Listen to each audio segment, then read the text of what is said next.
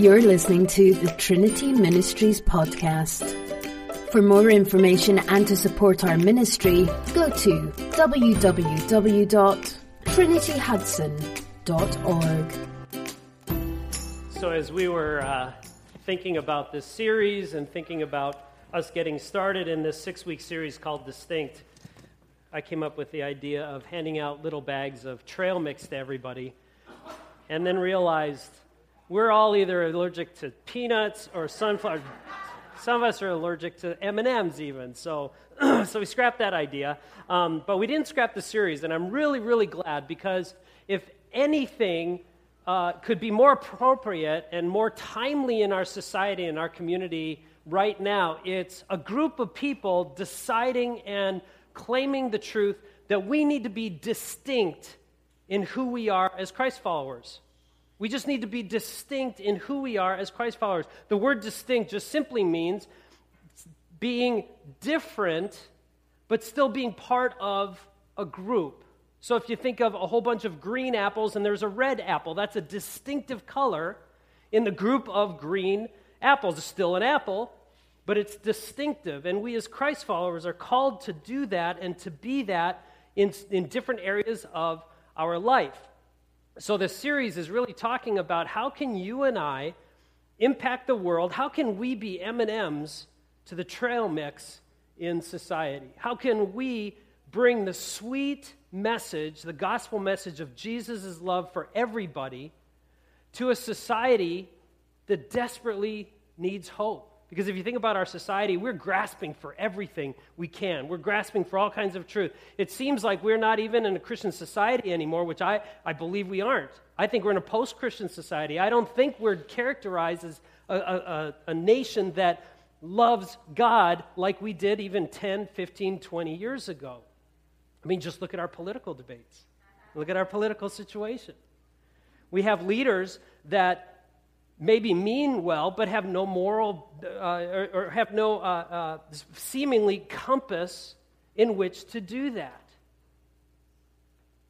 Our society needs a group of people like us to be distinctive in our love, distinctive in our relationships, distinctive in how we handle conflict, not only just between believers, but in our society and out in people who don't believe, and today specifically distinct in our character of following Christ. And so we're going to dive into the first teaching that we have for what does it mean to be a Christ follower and have our character in your school, in your home, maybe, in your workplace be distinctive.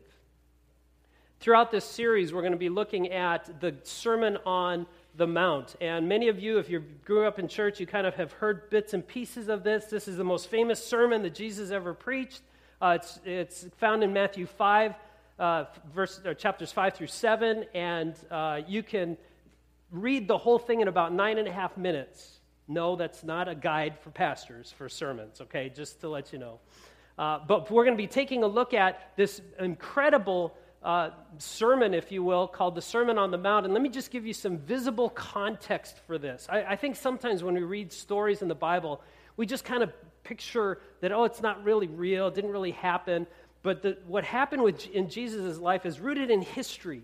It's based and grounded in actual facts, not only just from biblical facts, but people outside of the Bible pouring into it.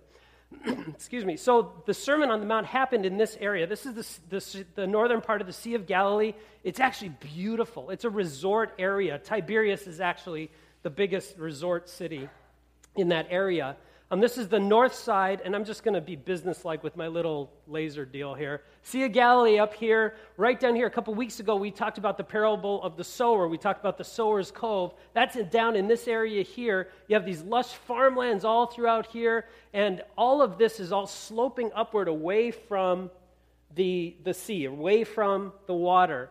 This chapel here is commemorating that area where Jesus actually gave the Sermon on the Mount. We're not sure if that's the actual spot where it is, but it's in that area. And as he did, he sat down, didn't have a microphone back then, didn't have electricity, but all of this mountainous area slopes upward and creates all these beautiful natural amphitheaters. So like on the side of our building here, we have a slope down an amphitheater area. If you stand at the bottom there, you really don't have to speak very loud for people at the top, up even by the building here, for people at the top to hear you. And so that was the situation where Jesus was teaching right here as he begins the Sermon on the Mount. And what's amazing about this, how he begins with these things called the Beatitudes. Raise your hand if you've ever heard of the Beatitudes. Raise your hand if you could memorize, if you can say them out loud. Okay, come on up. No, just kidding. Just kidding. I did that one time to a visitor, and they actually came up, and it's like, no. It was my mom, but that's okay. Okay, so the Beatitudes, we're going to take a look at these in Matthew 5, starting in verse 1. If you have your Bibles, you can open that up, and we'll walk through these. And here's what's amazing about these. These are not random statements that Jesus makes. There's 8 things that he says in these Beatitudes. There's 8 Beatitudes. They're not random statements. Intentionally, Jesus built on each statement as it went along. And what he was building on, he said, the Sermon on the Mount is basically, how do you live as a Christian? How do you be different in the world? How do you live as a Christ follower to have a full life and be a witness for God? And he starts by saying, this is what it means to be a Christ follower, to have character. So I'm going to read through those Beatitudes and then bring it all together in a narrative, in a paragraph that shows how they build on each other. Okay? So here we go. This is Matthew 5, actually starting in verse 3. He's on the mountainside, he's teaching, and he says to these people, "Blessed are the poor in spirit, for theirs is the kingdom of heaven. Blessed are those who mourn, for they will be comforted. Blessed are the meek, for they will inherit the earth. Blessed are those who hunger and thirst for righteousness, for they will be filled. Blessed are the merciful, for they will be shown mercy. Blessed are the pure in heart, for they will see God. Blessed are the peacemakers, for they will be called children of God. Blessed are those who are persecuted because of righteousness, for theirs is the kingdom of heaven. Blessed are you when people insult you, persecute you, and falsely say all kinds of evil against you because of me." Those are the 8. And then he says one last thing. He says, "Rejoice from all this, because great is your reward in heaven, for in the same way they persecuted the prophets who were before you." So Jesus lists out these 8 things: the poor in spirit, those who mourn, those who are merciful, those kinds of things. And basically Jesus is saying this: the poor in spirit. The word that he uses is a specific word to describe an orphan who is a young child who is hungry, starving, crouched in a fetal position in a back alley somewhere. Blessed are you who are like that. Why does he say that? Because spiritually, when we're before God, that's how all of us are. We have nothing before God. We are poor spiritually before God. That first change that happens is to realize that we have no standing before a holy God who created the universe and who could take us out at any point. That's the first change. But then the second change is to mourn over that, to go, "Oh, Lord," and that's what we do every Sunday. "Lord, I'm so sorry for my sin. I'm sorry that I'm sorry that I've sinned against you again in the same way." We regret that we've maybe disappointed the Lord, even though from God's perspective, he loves you. But from our perspective, it's, man, I just feel so bad about that. So we're poor. We mourn about that. And then the meek have surrendered to God's control. The word for meek means strength under control. When I was in high school, my buddy Doug, his mom bought a Porsche 944. Like risky business. Anybody remember that movie? Raise your hand if you remember that movie. Oh man, we were a young congregation. There's like 6 of us. I remember Risky Business. Yeah. So it was that car, just this beautiful, beautiful car. And so Doug's mom went away on a vacation, leaving the car to the high school boys. So Doug picks me up. We go out driving out, and we pull up to this intersection. The light had turned red. We pull up to this intersection. We're first in line. Car pulls up next to us. It was like this souped-up Chevette, or I don't know what it was, but it was like could have been a Chevelle, something. And so, but it had. I mean, its engines were like it was shaking everything around it. And so we're sitting there. We look over. It's a couple other buddies from high school. So I'm glad the kids are gone because we were going to race. Light is red. We're sitting there, and it was just like Back to the Future, if you remember this part. And the light turns green, and this Chevette something hits the gas, squeals, and just takes off super fast. And Doug just sits there. Brum, brum, brum, brum, brum, brum. And as soon as he takes off like this, a police pulls this guy over. Strength under control, baby. It was awesome.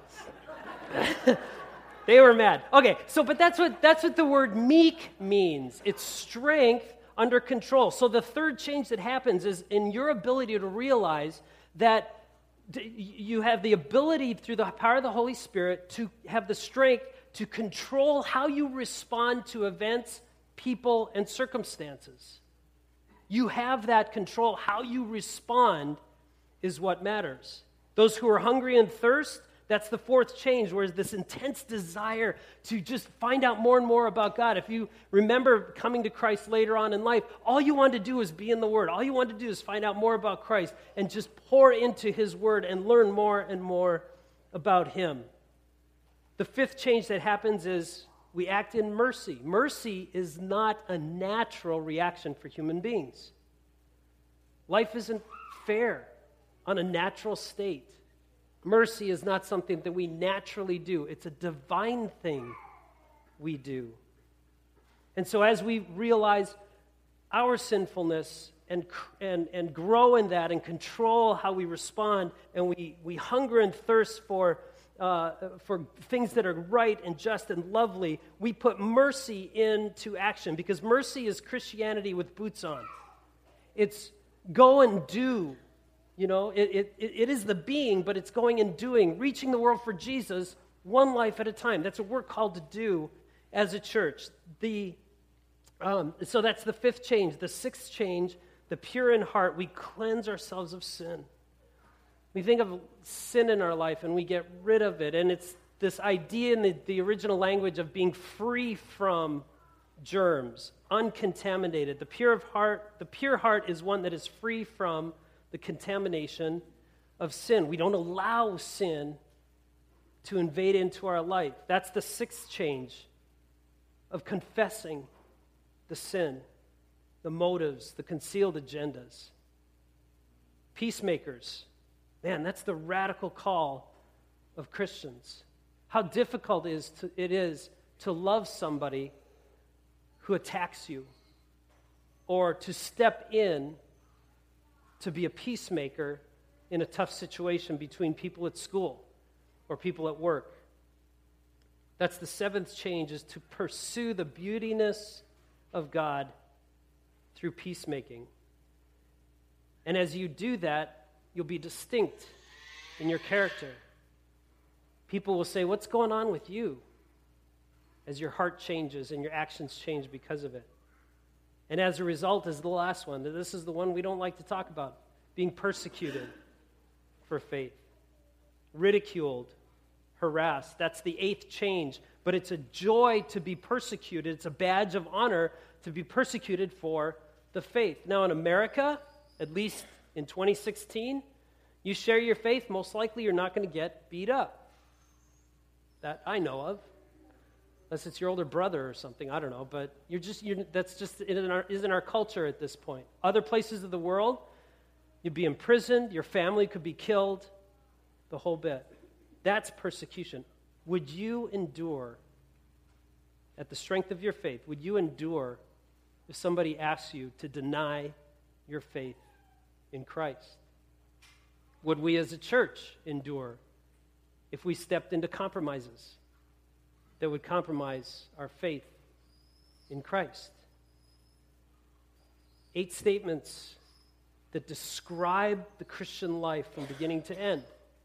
in terms of our experience in the world. The poor in spirit, you and me, becoming mourners over our sinful condition. Humbled, you then deeply care for righteousness and find it in the sacrifice of Jesus, who showed you mercy. As you become merciful, you learn to see beyond appearances, to behold the inner beauty of every person in the world. Hatred and strife grieves you to the heart, so you become peacemakers, and ultimately your passion makes you misunderstood and mistreated, and therefore the subject of persecution. But again, in that persecution, you become the M&Ms in the trail mix of society. I just came up with that this morning. I think that's brilliant. I'm just going to say it again, so you can listen on the podcast if you miss it. In persecution, you become M&Ms that flavor and affect the people around you. You've learned to respond with love to the heart of God and with the heart of Christ as you develop your character. That's character. And it's deepened in surrendering to Christ and allowing the Spirit to guide you. This series, I pray, changes you so that God can change people through you and around you. Amen? Amen. Let's stand to pray.